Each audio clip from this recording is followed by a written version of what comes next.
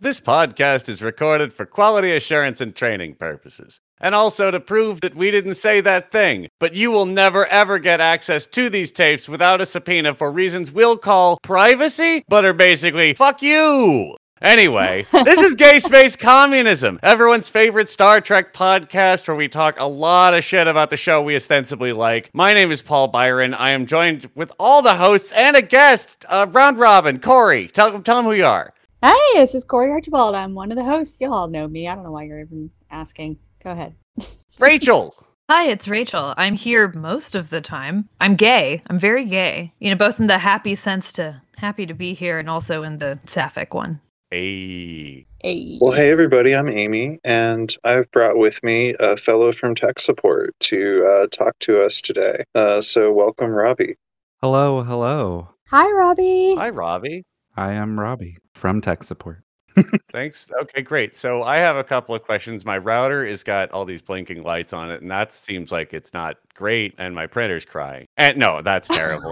We didn't actually. Your printer's It's crying. Your printer's crying. It's very sad. No, it's probably fine. I need to probably feed it something. Anyway, we're here because you're a Trekkie, and we wanted to talk about all the tech in Trek is supported by, I assume, jackoffs and onesies, but who can say? And we don't really, and like sort of unpacking the whole engineering and sort of repair and maintenance and coding culture and how that would actually work, right? Because the world that we live in is what's happening, but it's all being done very badly, and I would not trust it to take me past the light speed barrier. How do we get there? Do we want to talk about what we're watching first? We usually kick off with sure. that, or not? Right. Well, that's foolish of me to have skipped past. See, that's one of the problems the show has is that there's major issues with scheduling when I just sort of blow past the thing because I've not really been watching anything Star Trekky, but haven't thought about it. So somebody else, tell me about a space show you've been watching. Well, I've been watching Voyager lately. I am post 7 of 9 at this point, so 7 of 9 has been introduced, and there's a lot more interesting things going on because of that. It's been very exciting to see a Borg on a Federation ship. This is the first for me, at least, watching this. Oh, wait till you get to the baby Bjorgs. What? No, don't worry about it. So DS9 was your first Trek, right, Robby? Yeah, no. So my first Star Trek was actually Next Generation when I was younger, and then I kind of fell off as I got older. And then I have, surprise, surprise, I'm not depressed anymore. So I've been watching Star Trek like crazy. What's your secret, Robby? I'd really like Let's to know. see. Counselor Troy. Lots of medication. Well, that's a Brain good way to probes. do it. I don't know, something. Jam that hypo spray right in my neck and crank it up to 11. Let's go. Borg nanoprobes, the cure for depression.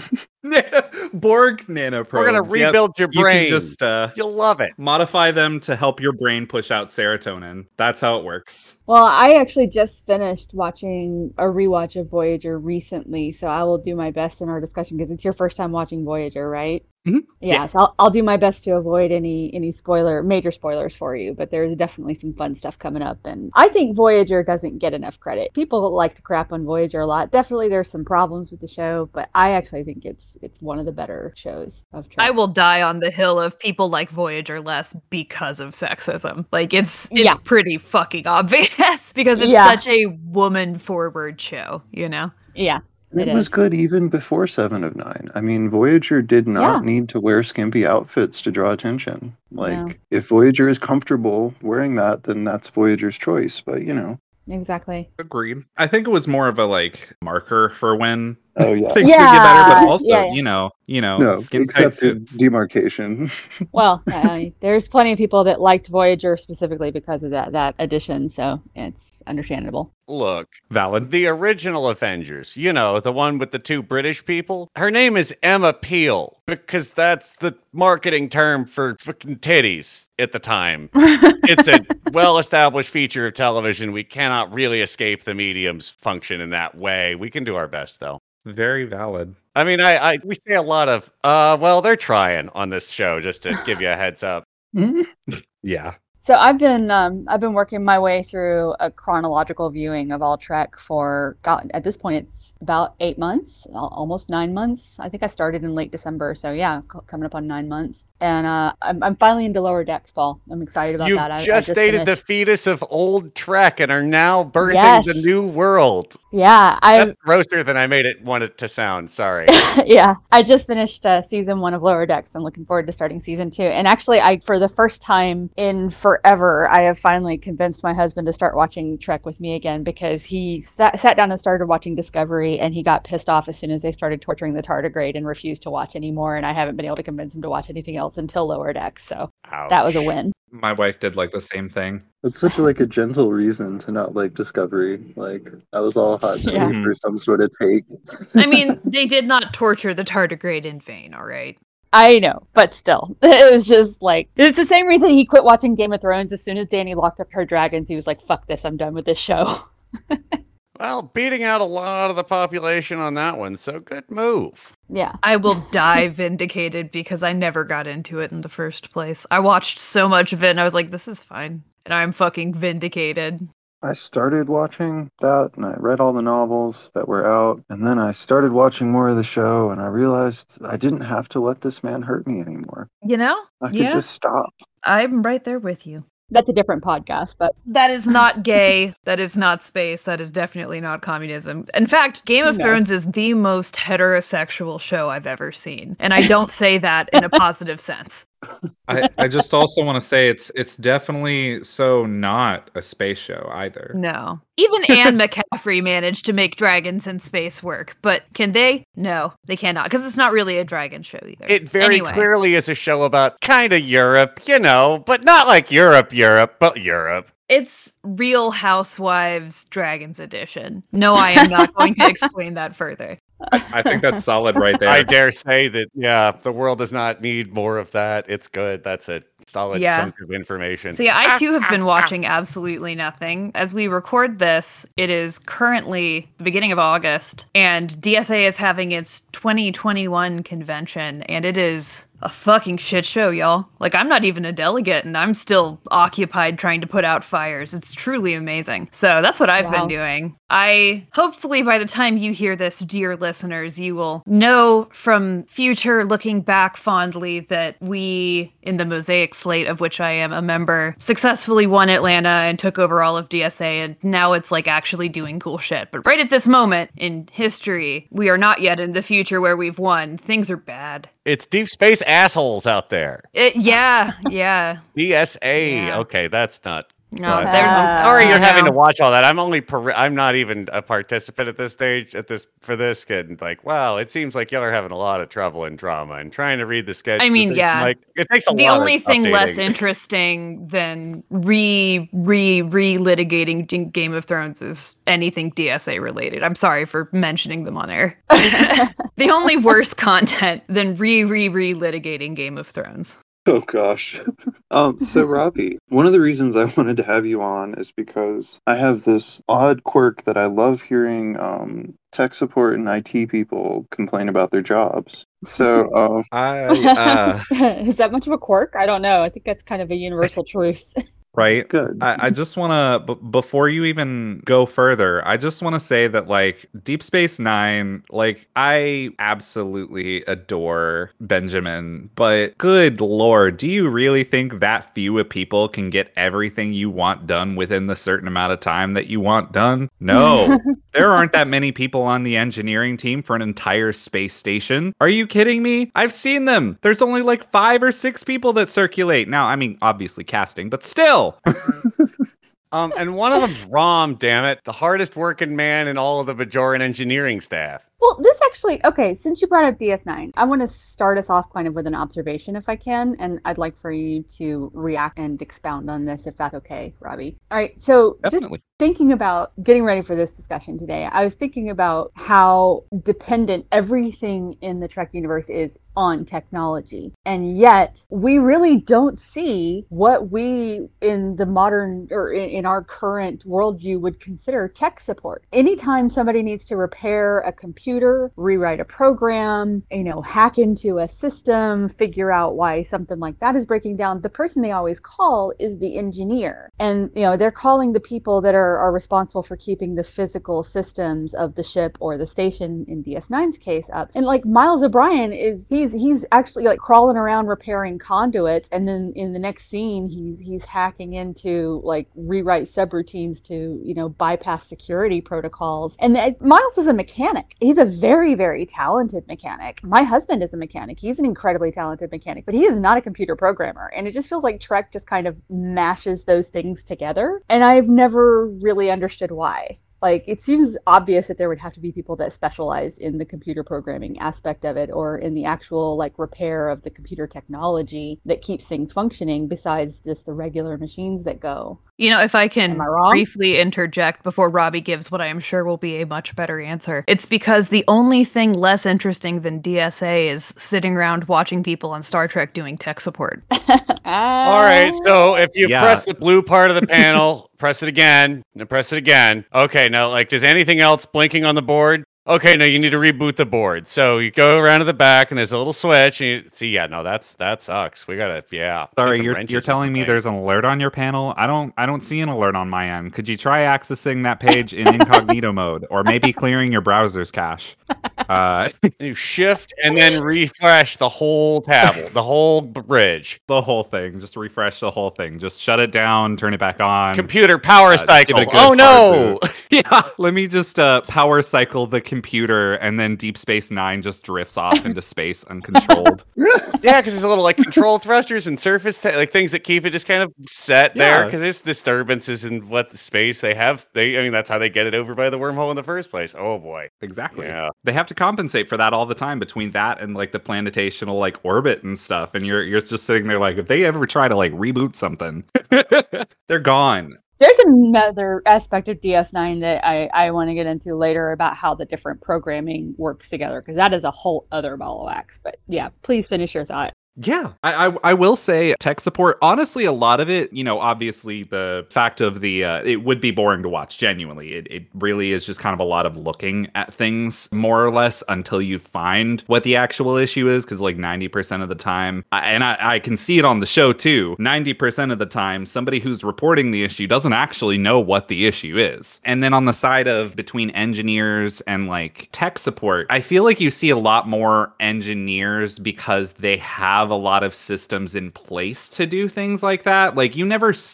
hear about somebody running a diagnostic. Somebody's always having the computer run a diagnostic on itself. So I feel like maybe it's just advances in technology, but at the same time, I agree. It is a little weird that they don't have like coding experts or anything show up. Like they'll have occasional people, like the dude who developed the EMH program. He's like a hologram developer specifically and stuff like that. But you just very rarely see them. Well, yeah, but like at the same time, you get to Voyager, and every time the EMH's program starts acting up, they call B'Elanna, the lady who keeps the ship's engines running, who is a very talented engineer, to come in and rewrite all of his programming code. Like what is that? Just a thing that does everybody that graduates from the academy have to have like a graduate level knowledge of computer programming? Starfleet Coding Academy. Send your kids. I mean, in my experience in a physics department, like the only people that are confident of engineers coding are engineers, and like computer programmers dread when physicists and mathematicians and engineers try to get their hands in there. Yeah. Do not at us engineers. I was actually going to mention that too, because it's definitely I feel like they would have to, if there's like a chief engineer, they're gonna have to be somewhat software literate to be able to diagnose and fix certain problems. So I'm sure, as much as we don't really see it that often, I'm sure O'Brien has a lot more expertise. And like it is a little weird, especially for instance, there's a great example on one of the episodes I recently watched. Glad it's fresh in my memory here, but the EMH was sent over some long space communication system, and they were talking about how are we going to do this if we don't get him back. and they were trying to like rebuild him from scratch. And like, yeah, that was theoretically, that should have been something like B'Elanna should have been able to do easily based on what we've seen, but they didn't go to her, and she was available. Yeah, they went to Harry Kim, who like basically barely knows how to program a holo novel.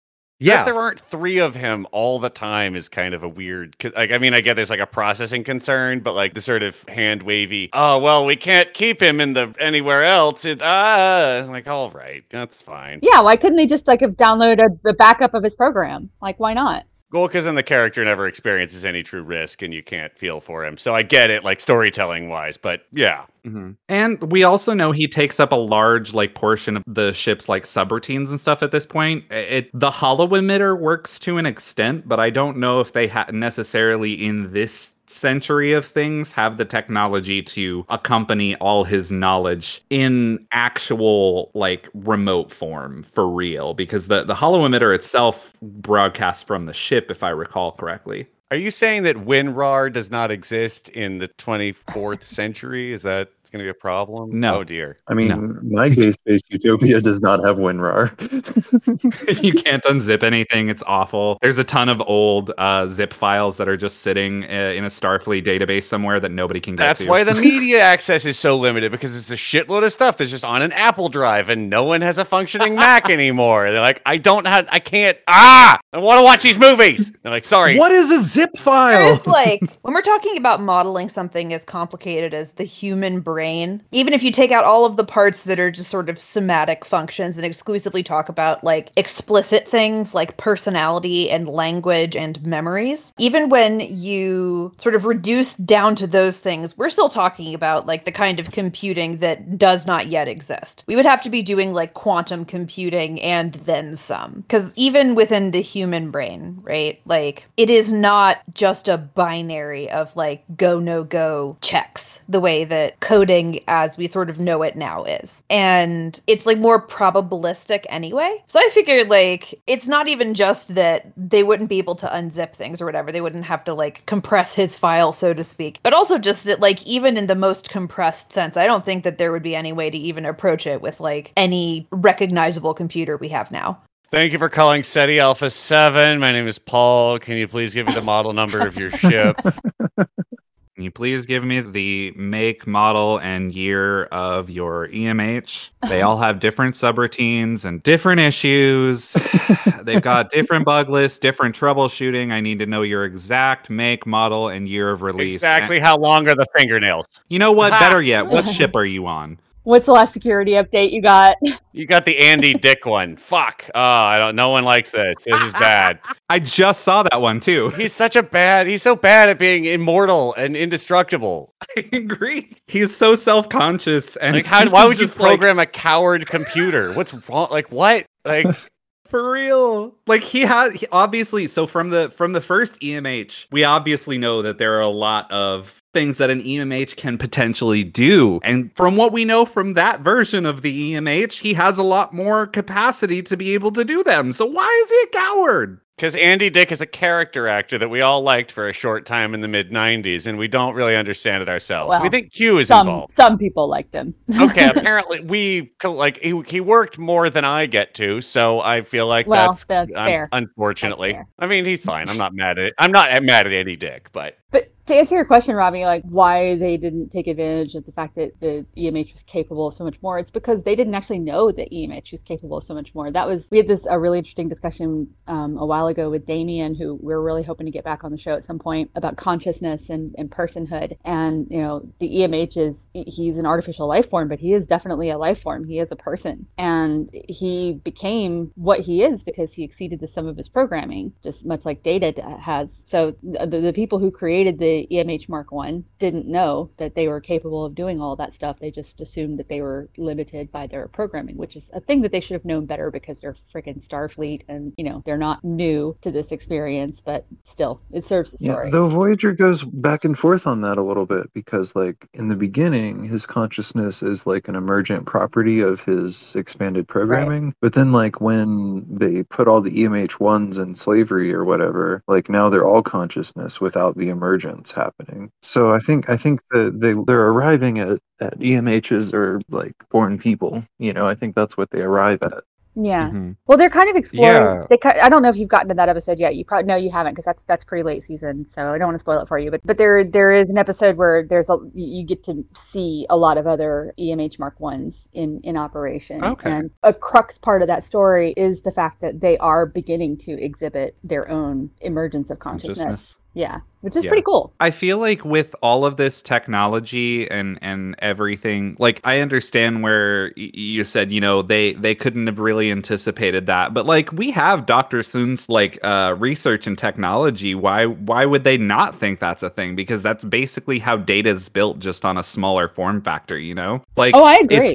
It's kind of like, I know that they anticipated obviously the EMH like learning more as it goes through and learns new things. It just has what's available, and then it'll create more off of that. But like the fact that they didn't necessarily anticipate generating a consciousness is just beyond me, because it's obviously very possible and has been exhibited multiple times before this point, really. Oh yeah, 100%. I agree with you. I mean, I'm saying like they didn't know it, but I definitely agree that they should have known it.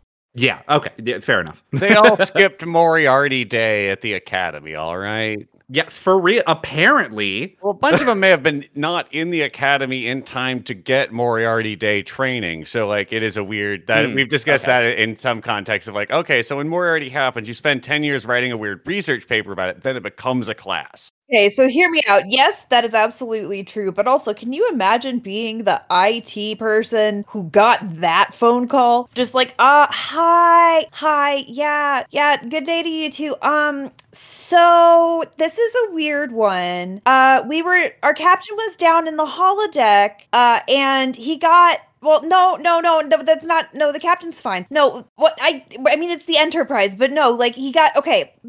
Are you sure it isn't lore, ma'am? Are you sure it isn't lore? Have you checked to make sure that you've got the right android? Listen, it came to life here. Oh, did you ask the computer to make a consciousness? Well, yes, I rebooted. Never do that. It can totally do that. That's not. Yeah. Oh God. What? You've not put a warning on this, though. Right? I mean, and I guess is it like one of those situations where you have to get like you create the warning after the fact? Like it has to happen first? I don't know. Well, you don't realize it can do it until then, I guess. I feel like if we know about this potential now and like have this concept of emergence as such now, that it would not have happened in reality. But it is a more interesting story, so like fuck it.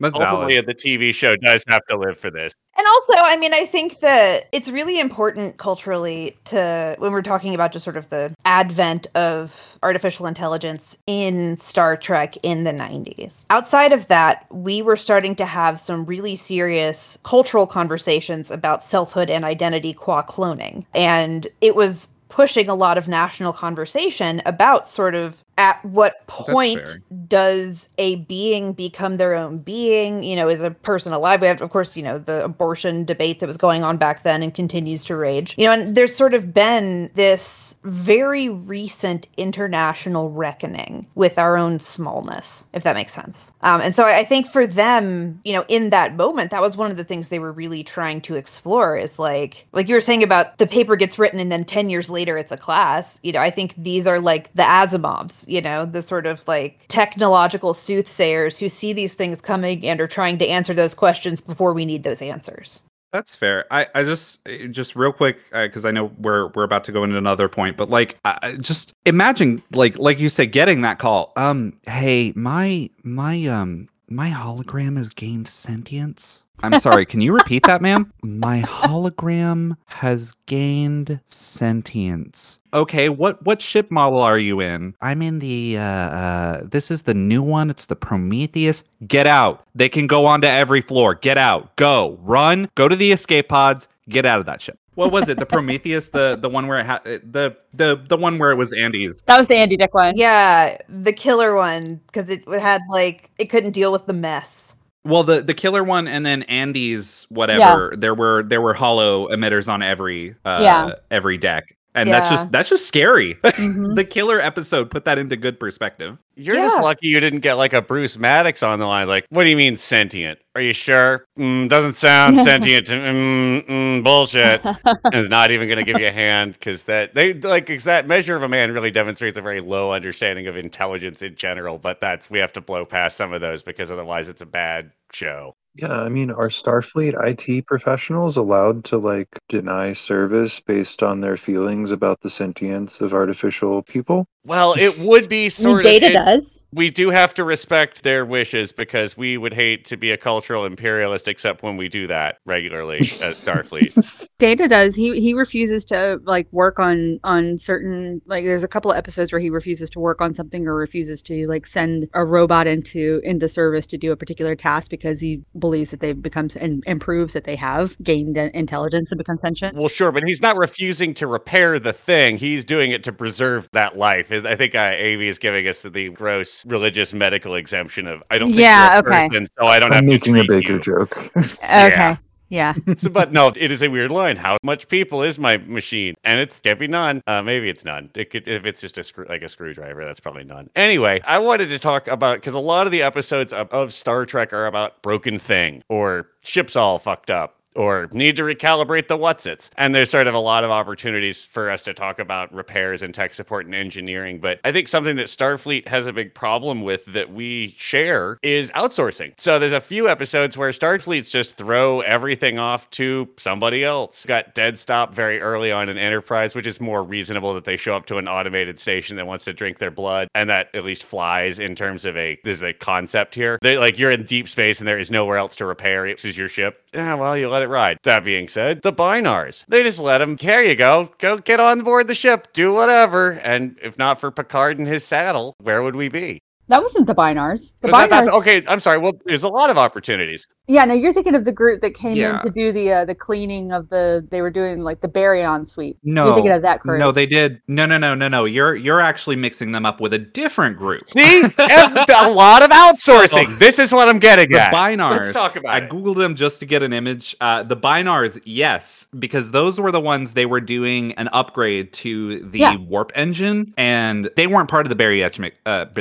No, they weren't. They weren't. The one with Picard and his saddle was the one with the Baryon sweep. Yes, yeah. So they were trying to upgrade the ship, but eventually they were just like, yeah, we're just going to take it over. We have a human rights crisis, so we're stealing your ship. It's weird. I feel like outsourcing in Star Trek is just not handled very well. Like, I feel like it could be done okay. It's just they're not doing any background checks. But like at the same time, how are you gonna like background check a race, like an entire like planet of people?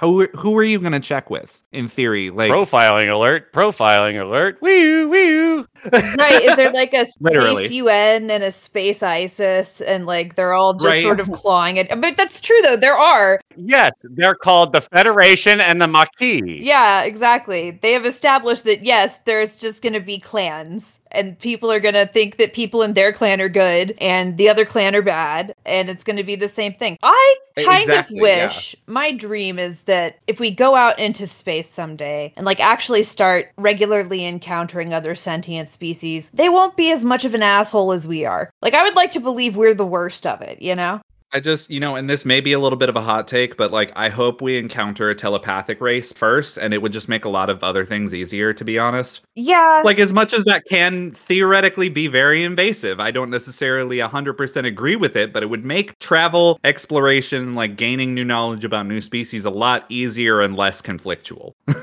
Maybe for the telepath, but like, how do we get to acquire that information? Valid. There was that, what was it? The Betazoid serial killer? Yeah. Half Betazoid. Well, and there's kind of a joy to the privacy of me getting to think things and not telling you about them, because maybe you don't need to know that I think that looks like shit on you. Exactly. So like I said, like it's not necessarily a fix-all, but like they got to do something to prevent the fact that people can just walk onto a starship and steal it. Well, I mean, they let Data be in charge all the time. Yeah, it does seem ridiculously easy. Like how many times really in Enterprise do they have somebody come in and take over the ship? I don't know if you've ever seen Enterprise the series, but oh, Enterprise itself. No, I have not. Oh, God, it happens a bunch. That's a hot wiring situation. You just spark the warp core a little bit and it just starts going. That's not like Yeah. it's not a real secure device. Yeah, but you would think they would have made more progress than they actually did between there and like next generation. Right? Only some of the doors lock. I just feel like there's so many situations where aliens have just so easily been able to take over a ship, and half the time it's not through unconventional means. It's just they just kind of waltzed in under false pretenses and got it. Okay, so I have a thought on that point that really kind of ties back to the thing I wanted to say earlier about Deep Space Nine, which is how bizarre it is that other aliens can just waltz onto a Federation ship, or Federation people can waltz onto an alien ship and just sit down at a console and kind of figure out like how it works and what does what. And that it doesn't make any sense to me, because like if you think about like Deep Space Nine, we've got all this Cardassian technology, and then they bring in all this Federation technology, and somehow Miles O'Brien gets these two systems that are absolutely alien, like they're basically different operating systems that are working together in the same circuitry, and somehow they're cooperating and working. Like I don't even like, how do you even do that? It's called the metric system, Corey. Obviously, it's called the magical tricorder. Okay. You scan it and you know what it does. That's it. That's all it is. Hoshi is somewhere involved in all of the things being mutually legible. No, like, I think the assumption that they're making is that math would work basically the same everywhere. And in practice, what they're doing is pushing buttons and seeing which lights turn on. Right. So, like, they don't even go out of their way to learn other languages. That's the thing. Like, they have universal translators and stuff. Like, and Miles O'Brien obviously harbors a lot of, like, hard feelings. And I mean, rightfully so, but towards he doesn't care Cardassians- for the spoonheads. It's true. Yeah, he doesn't want to learn anything. How did he learn how to use all that stuff? They legitimately have talked about how they are locked out of and don't know anything about Cardassian technology. But then magic, it works. Right. Yeah. It's such a jarring thing to see, I'll be honest, especially coming from a tech support like perspective, because there are a lot of things, especially nowadays, where you can go like, yeah, there's an adapter that'll fix that. But like when facing alien technology that you literally have no information on, what are you supposed to do? The closest they get to exploring that is in Deep Space Nine, where whenever they have to take over a Jem'Hadar ship, and it's just like, it's so alien in its construction and its operation that like it takes them days to figure out how to even turn the engines on. But I do kind of enjoy this mental image, right? Of like they climb on board this ship and they just start mashing the buttons, because it's always like on screen what's happening is they're pushing buttons like, I'm not sure I can figure it out. And I just choose to believe in my head that outside of the ship, the inertial dampeners are working their asses off, because the ship itself is lurching around like a drunk toddler in a go-kart. Like the parking brake is on, like you got your it's like just driver's ed class from hell. Oh, sorry, phasers. Because, like, you're out in space, like, you're far enough away from everything that you can actually probably afford to fuck that up. It's fine. Like, the chances of hitting something are very small, so, like, fuck it, right? Like, push the buttons, see what happens. Well, it's true in Star Trek. Like, they rely on, like, technology to allow you to breathe. It's the same technology we, like, get frustrated with because it doesn't always deliver our tweets, you know? It's like, we know this stuff isn't reliable. Where is it that they made it reliable? Yeah, why is the replicator not recommending the dish I just ate? Okay, so this is something I have definitely wanted to bring up. With anybody with Star Trek technology, you can have as many backup systems as you want. There are bugs all the time, everywhere. Nobody has the time to sit and spend and squash every single bug. You can have as many backup systems as you want. It's not really going to work that effectively. Well, I think the Scotty gives us the coverage on this, actually, which is that the engineer's handbook says its tolerances are about 10 to 20% lower than its actual tolerances. So you, a good law-abiding Starfleet, never actually reached the point where the bugs could kill you. I mean, that's at least a decent design philosophy in light of that reality, right? As you go, okay, cool, this will fuck up. How many extras do we need? Great. And then how do we keep you from driving it so hard it fucks up? They'll just tell you it breaks at half the speed it breaks at. And then you never ruin it. I think that is a valid strategy of like, I do this myself, and maybe this is because I have ADHD and I'm perpetually late for things, but like I will tell myself things because I know I run late are starting earlier than they actually do. And I just intentionally encode it like incorrectly so that when I am late, because I will be late, I still make it there like reasonably on time. And I figure you could just do that with like anything. You can just lie to yourself until it's true. Yeah, in theory, like a delayed system, I guess with how they've explained it, yeah, that does kind of make sense. But it's still like it's weird that they're like, oh yeah, it's like they can operate between so and so %, and it's like, okay, does that mean like stress? Does that mean like what it's actually performing? Does that mean the stress of what it's performing? Does that mean like the amount of people or items that it's transporting? Like things like that. In terms shields of, are at 40%. Well, that feels like stuff's gonna get through them. Right? Is that like, is it big holes? Is it just the front? Is it just the back? Is it just slowing all the photons down? Yeah. See, exactly. Like that's just saying that they can operate within normal parameters within a certain % just doesn't like make sense number wise. Like, wait, why? This is making me feel like it's probably actually reasonable that so many Star Trek episodes are about the computer just not functioning properly. I mean, the fatality rate on actual real astronauts is like 3%. That's high for any job, right? So, I mean, Starfleets are also in an active Navy doing war, but there's a lot of them ostensibly just out there doing this all the time. And so they're a lot better at it, one assumes. But yeah, still now you're increasing the instances and numbers of things that can break to ruin your life. Yeah, exactly. So speaking of things that can break and ruin your life, I've got a question for you, Robby. So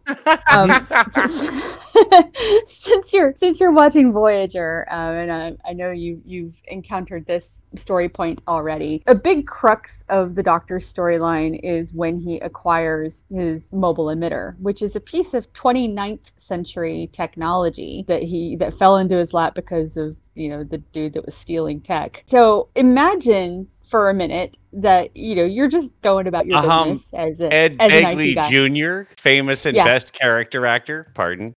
Yeah. Okay. Anyway, just imagine you're just going about your regular business, your regular day as an IT guy, and somebody walks in and says like, "Hey, I got this thingy. It's from 500 years in the future, and it's kind of broken. Can you fix it?" Like, how confident would you feel in that scenario to be able to tinker your way around and figure out how to repair and keep that thing operational? So obviously not at all.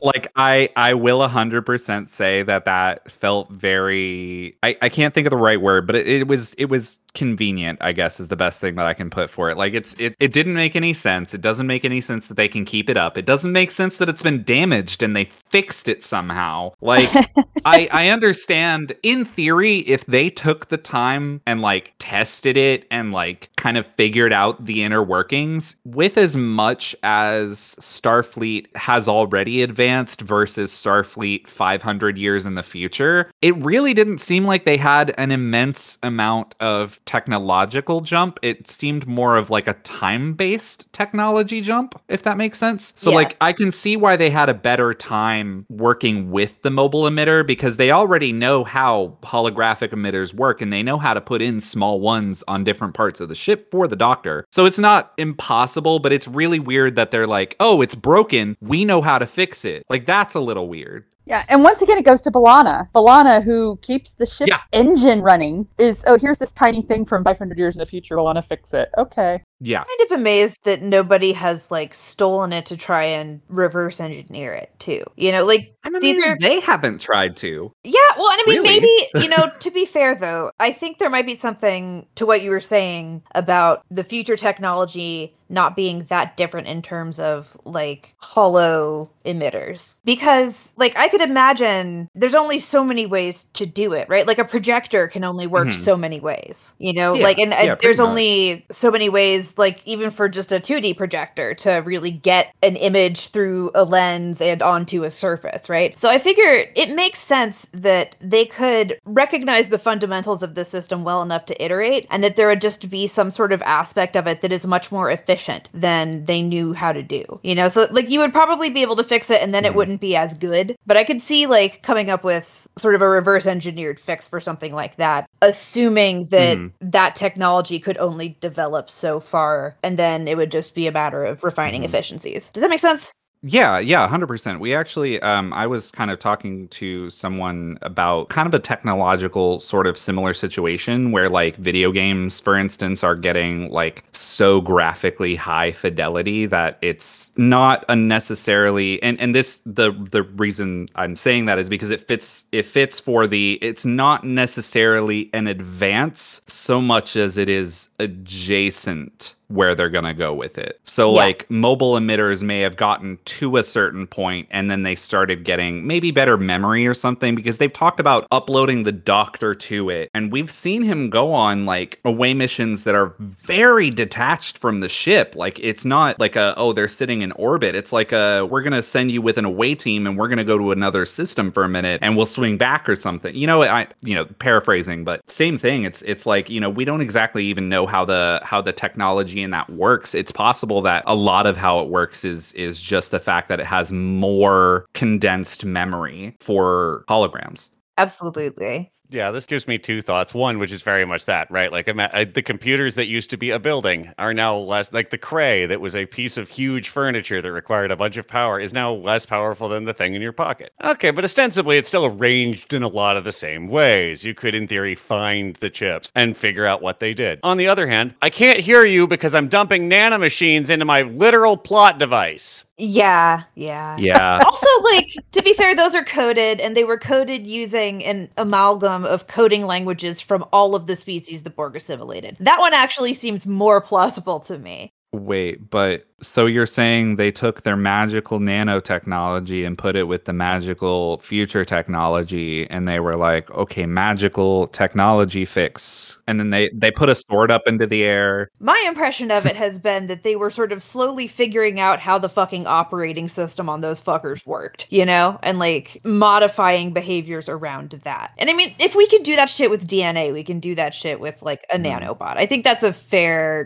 guess, right? Because there are things we would know, like even in terms of just like the cryptology or whatever, the sort of encryptions themselves would be based around this collective intelligence that the Borg encompasses. And I think that it would be very possible to like find through lines through that. And like, it's like that's valid. How all romance languages are kind of intelligible to each other to an extent. I also think that depending on the functionality, we don't even necessarily know, because they could have like a baseline like operating system that they all operate off of, and they just keep improving on that, like Windows or like Mac or whatever. So like it's very possible that the next altercations over years eventually just, it's all building on the same thing. So it is at least kind of baseline, easy to comprehend the basics. Does that make sense? I think so, yeah.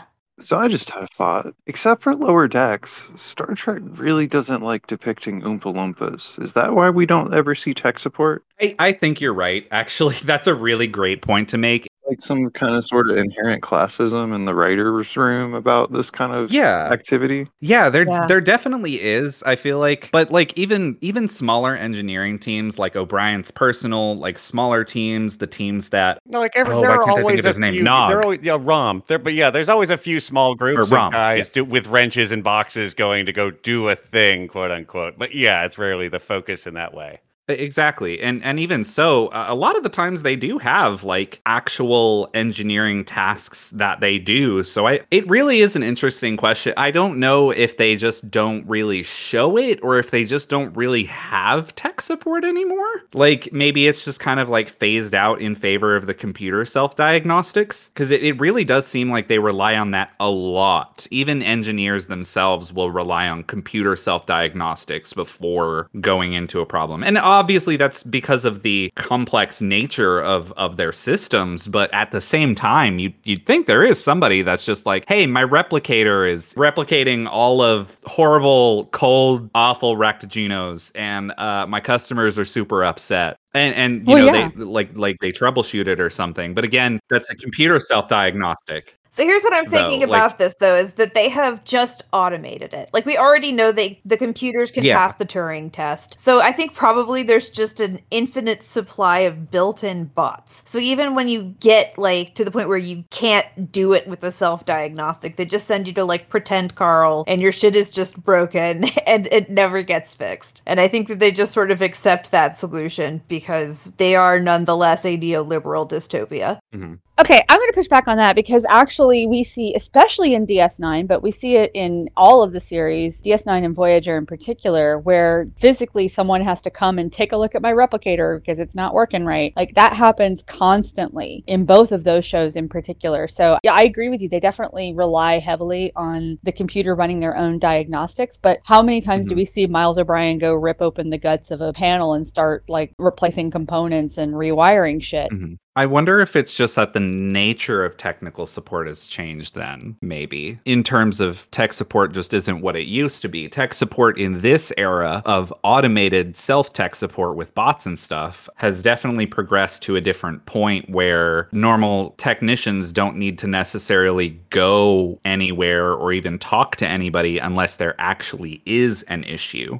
But they do still, like, routinely in the story also have to, like, break in and do some programming stuff. We like see keep that up with maintenance and stuff? Well, not just maintenance, but, like, you know, like, oh, let me go break into this subroutine and rewrite this. Like, Miles does that constantly. B'Elanna does that constantly. Like, we see it a lot, which actually makes me wonder if all of the, like, libertarian Republican chuds that are telling everybody to go learn how to code right now might actually have a point. Oh, God, I hate myself. I mean, objectively learning how to code was an extremely useful skill for me that I would recommend learning how to do just because it's useful. Yeah, well, Star Trek is very much like what happened in STEM, where coding is the new knowing how to type, right? Yeah. Like, you don't expect to have a typist anymore. That's a really accurate point. Right. You know, and like right now in academia, you don't expect someone else to program your math or physics or laboratory stuff. You expect to have a research assistant do that. But I was just told that programmers were sad when the mathematicians and physicists did their own coding. Oh, yeah, it's always terrible. Oh, okay, cool. Great. I'm glad we're setting ourselves up for success. I wanted to just make sure I put those together. Like, I'm sure typists would be very disappointed in how I type, you know?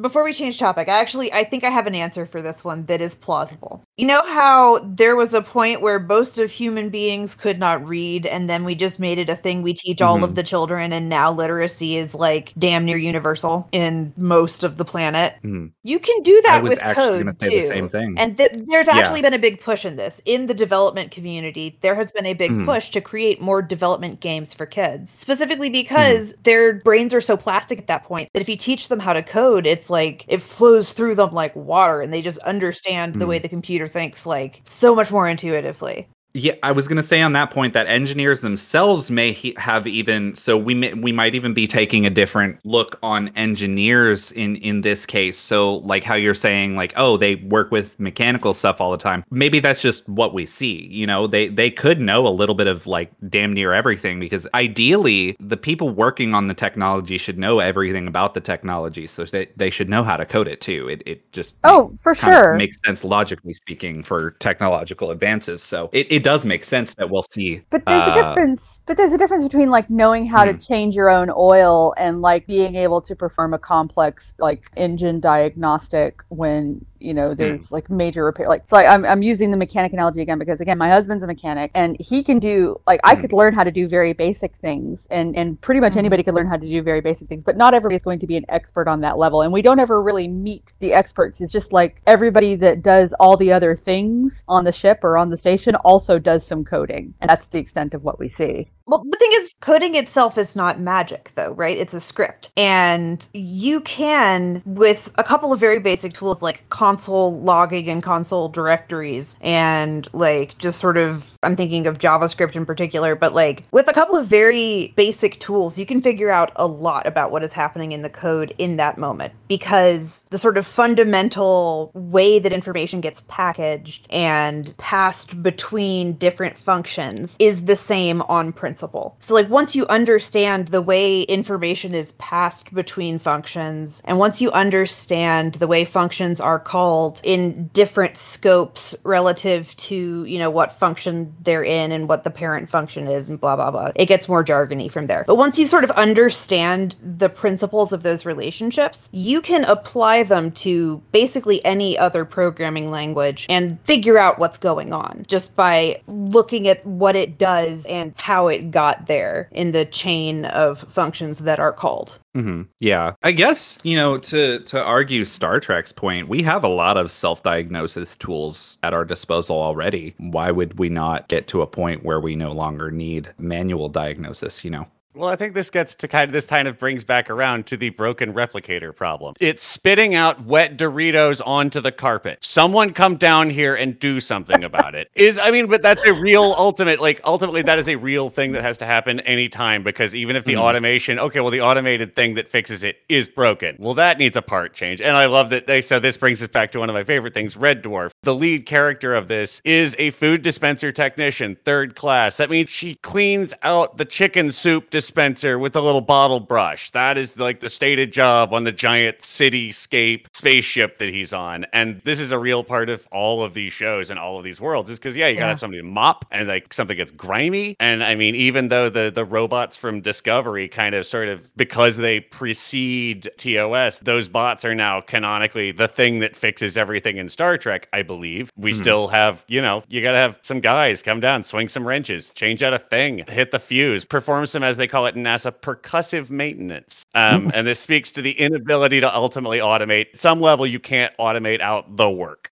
Yeah. So I can't help but wonder here. You only see people calling somebody to come fix it. But if we're assuming that everybody knows a little bit about everything and we don't see people trying to fix it themselves, I'm wondering, what is the right to repair landscape like in the Federation? Like, I wonder if it's like not even that they couldn't do it themselves, but they're just not like allowed to. There's some liability. Like I'm not certified to open that panel, so I should just call so if someone it breaks, I'm going to be in hot water or whatever. Because I mean, the Federation is absolutely a detailed and vibrant bureaucracy, right? So perhaps there is some system of punishment if you just open it up yourself and fuck it up. Well, you could die, is one assumes, Well, right? we do have some canon here to help us out. You know, canonically, messing with your replicator yourself is what captains do to relax on a dangerous mission. You know, so I think that, like, right to repair, it seems to be, at least if you're an officer, you can tinker with that to soothe your anxiety anytime you want. But also, like, I want to point out, like, what the tech support chain on DS9 is. Like, Quark has a problem with his replicator. It's spitting out wet Doritos or whatever. The lowest ranked person he ever contacts directly is Kira. Well, okay, you got to put in a Kira ticket if you want anything done in the tech world. I think we all know. I'm sorry. That's a very niche joke. Good luck, everybody. I will say, I think that's just kind of Quark's nature. Like, Quark just reaches out to Kira because he's most comfortable with talking with Kira, like, more so than that's actually who you need to go to. In a lot of cases, it seems like everybody goes to O'Brien. Even Quark, more often than not, actually, now that you've brought that up and I'm thinking about it, Quark reaches out to Kira only after he's had trouble with O'Brien. Right. And not getting a hold of him or any of the other engineering teams. Well, he gets Kira because he calls ops directly, you know? Yeah. Like, what the heck? Right. Yeah. I'm sorry, I'm just relishing the imagery of the replicator and Quarks just spewing like wet Doritos into the bar.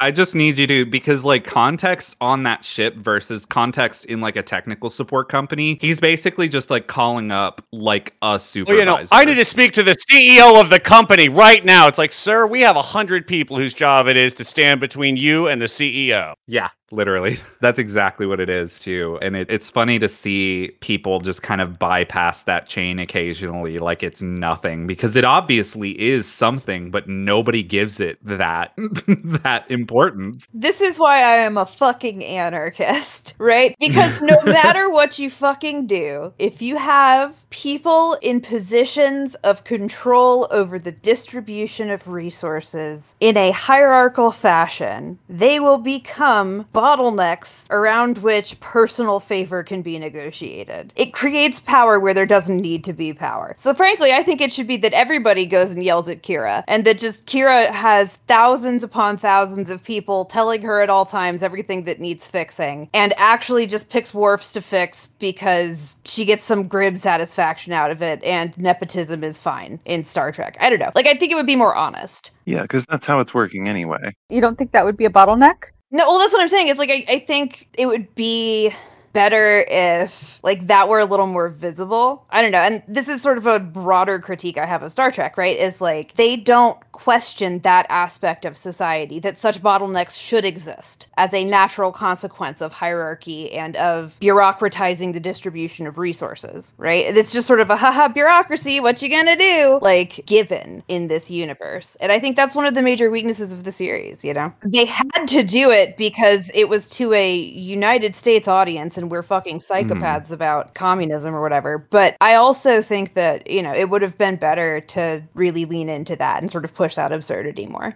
Yeah, I actually, you know, on the note of like not seeing things in Star Trek, I have watched at least season 1 of Lower Decks, and I know a lot of people actually there are a decent bit of people that kind of give it flack, but I like that we actually see just kind of day-to-day stuff occasionally on it. Like we're not seeing all the seniors do all the senior stuff. We're seeing all the like lower staff, and especially the people like I think they went into this on Lower Decks, and it does make sense. Like I will tell you right now, people in tech support will put things off occasionally. I say that because I still have a tech support job, you know, just in case anybody hears. But like it's just they're gonna try to put things off like a little bit at least to give them some wiggle room, because like there's always the joke of, oh, tech support puts off things for way longer than it should be, and part of that is like I guess a bit more of forward planning too, in case you need to do more. So that's why you get a lot of like, oh yeah, it'll be fun, we'll have it fixed in like 4 hours, when really it's just like something as a viewer you're like, this shouldn't take that long. It's usually because of the amount of testing and troubleshooting, and like if they find issues, so that's why they give it a larger time frame than normal. A lot. But this is classic pizza delivery stuff. Your pizza will be there in 45 minutes. Are you sure? No. But if I tell you less than that, you'll call me, and that'll be a pain in the ass. But it'll probably be 45 minutes to an hour, and then it'll be there in 30, and you'll be like, hell yeah, my pizza.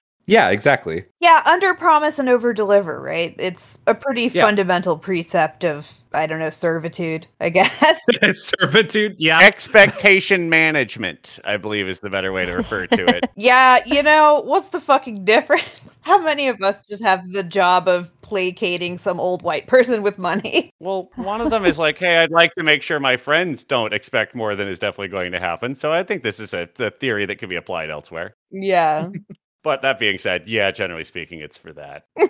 Yeah. Oh, so I think it's about game time. Unless we've got anybody else have any sort of heavier topics we'd like to talk about, because I've got a little fun thing for us to do. No, listen, it's going to be like the Futurama future, and it's going to be hilarious if somewhat grim. Well, that being said, imagine you work tech support in the Federation. What is the least pleasant job or assignment in this regard? What are you not happy to be maintaining and doing? I will give you waste sort extraction. Oh, see, that's, you know. You know, I would rather do waste extraction than be the guy who has to deal with a sentient hologram. Fair.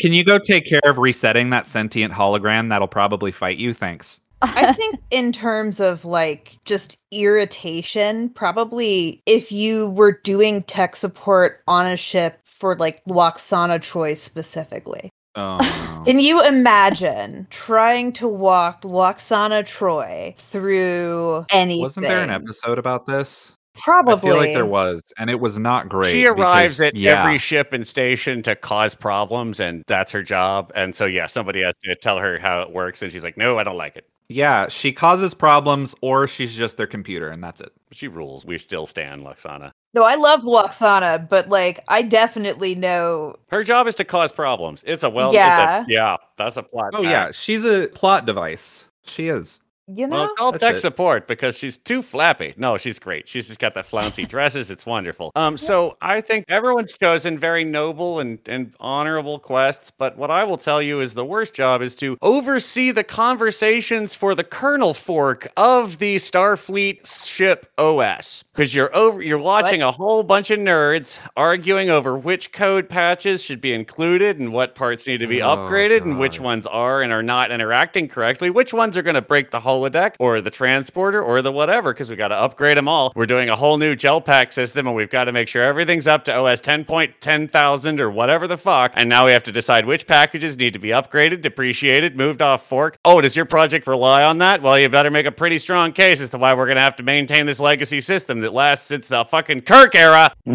And that's a forum that you read. You're reading. That's your life. You just have data pads and data pads of that. And you're just looking at it. You can always tell when somebody has PTSD from working for a tech company. Right? You can always tell, and I am one of these people. You can tell it's like somebody escaping a cult every time.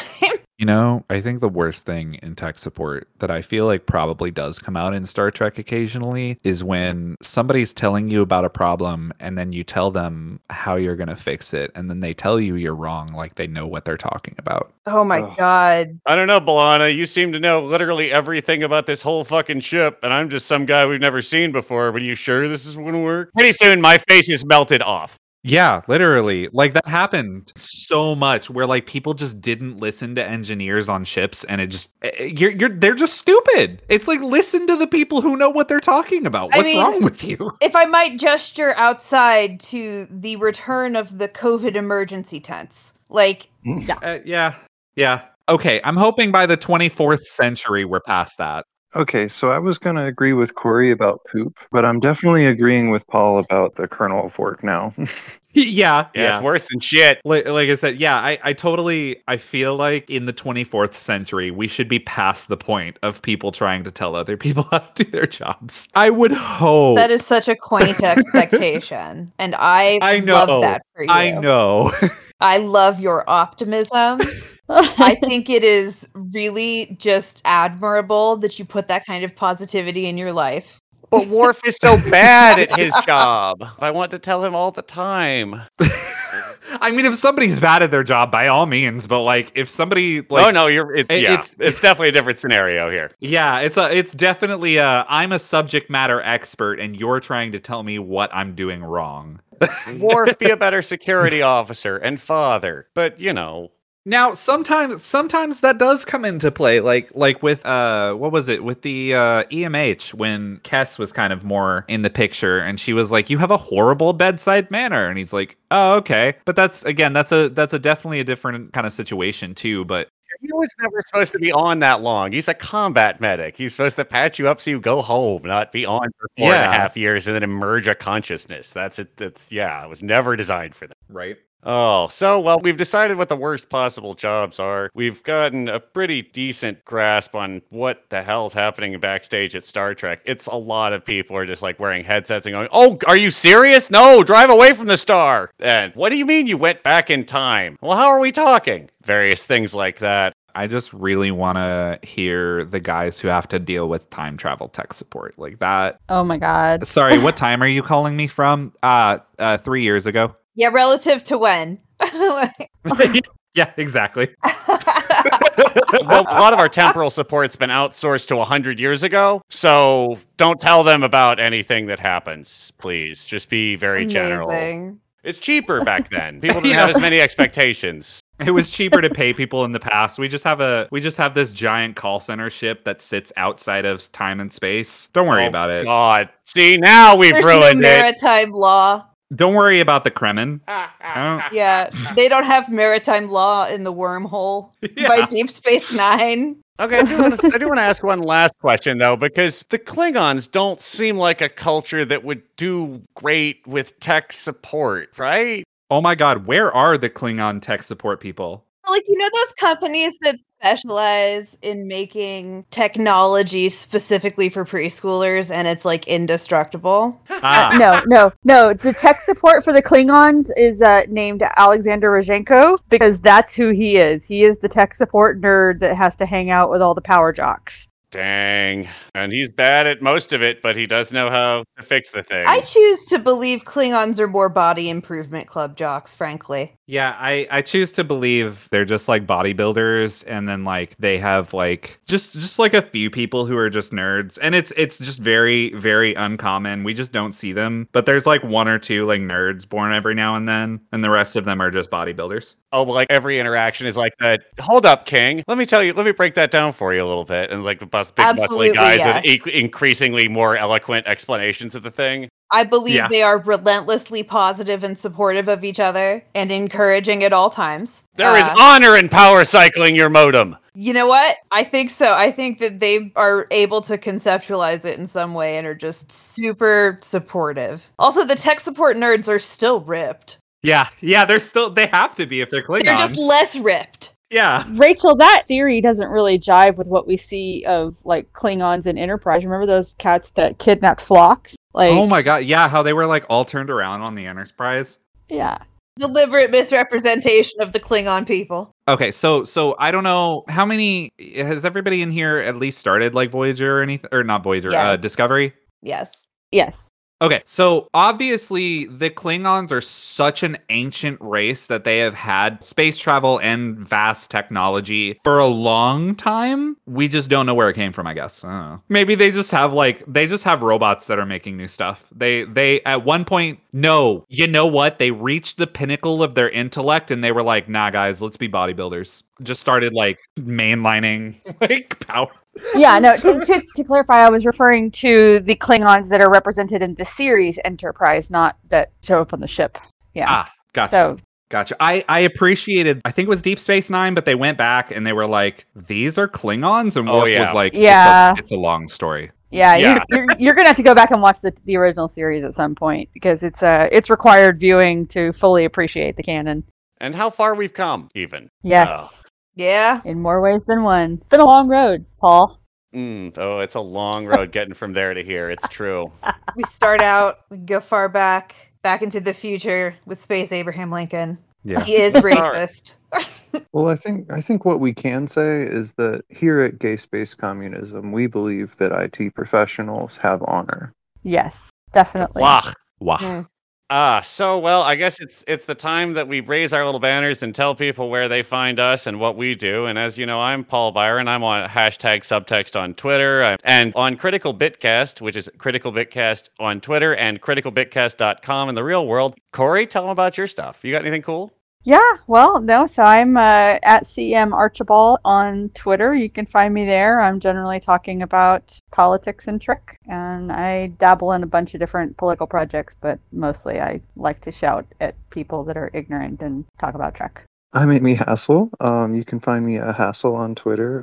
It's 2 S's, 4 A's, if you arrange them correctly. And you can find my YouTube from there, so go for it. You can find me at Punished Rachel K, Risen from the Dead, or Hegelian versus Predator, but it's with a big old gay. Really just search versus Predator. But honestly don't, because I'm going to be DSA posting for at least the next week, and nobody wants to fucking read that. I don't even want to read that. I just have to do it because I'm in the organization trying to persuade people. Anyway, I'm gay. Well, that leaves our esteemed associate. Where can we... Do you have anything that you like and would like to tell the people about? Sure. I am on Twitter. It's at DatHowellGuy. It's DatHowell and then guy. And I stream games sometimes. I have my Twitch channel linked there. Really, I keep up with a lot of like game news and stuff. If you'd like to follow my journey through Star Trek, I will also be making various comments and posts about it there. So.